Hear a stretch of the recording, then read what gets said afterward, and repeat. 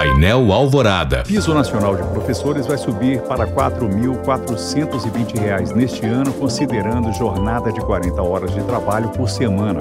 O reajuste de quase 15% em relação ao ano passado está previsto em portaria assinada na última segunda-feira pelo ministro da Educação, Camilo Santana. Em Minas Gerais, porém, professores da rede pública estadual recebem R$ 2.350. Por isso, o Sindiúti, Sindicato Único dos Trabalhadores em Educação, cobra do governador Romeu Zema o pagamento do piso salarial em valor integral.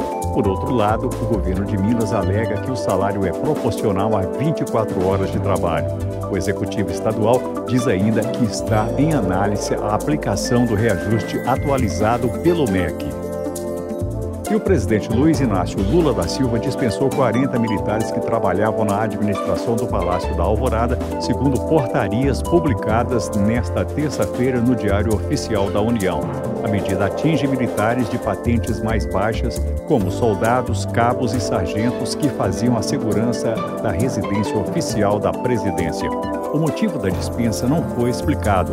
Há, entretanto, duas possíveis explicações: a desconfiança em relação aos militares após os ataques de 8 de janeiro e o estado de conservação do Palácio da Alvorada. Segundo a primeira-dama Rosângela Silva, a Janja, a residência oficial, não foi cuidada pelos ex-moradores que deixaram estragos como infiltrações, janelas quebradas e piso danificado.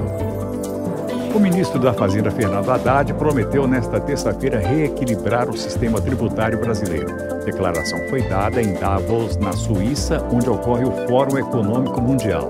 O ministro disse que o governo Lula pretende dividir a reforma em duas etapas. No primeiro semestre deste ano, sobre o consumo, e no segundo, sobre a renda.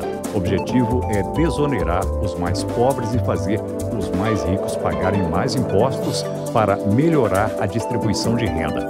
Haddad afirmou ainda que vai enviar ao Congresso, no máximo até abril, a proposta de novo arcabouço fiscal. O projeto deve substituir o teto de gastos, regra que limita os investimentos públicos à inflação acumulada do ano anterior.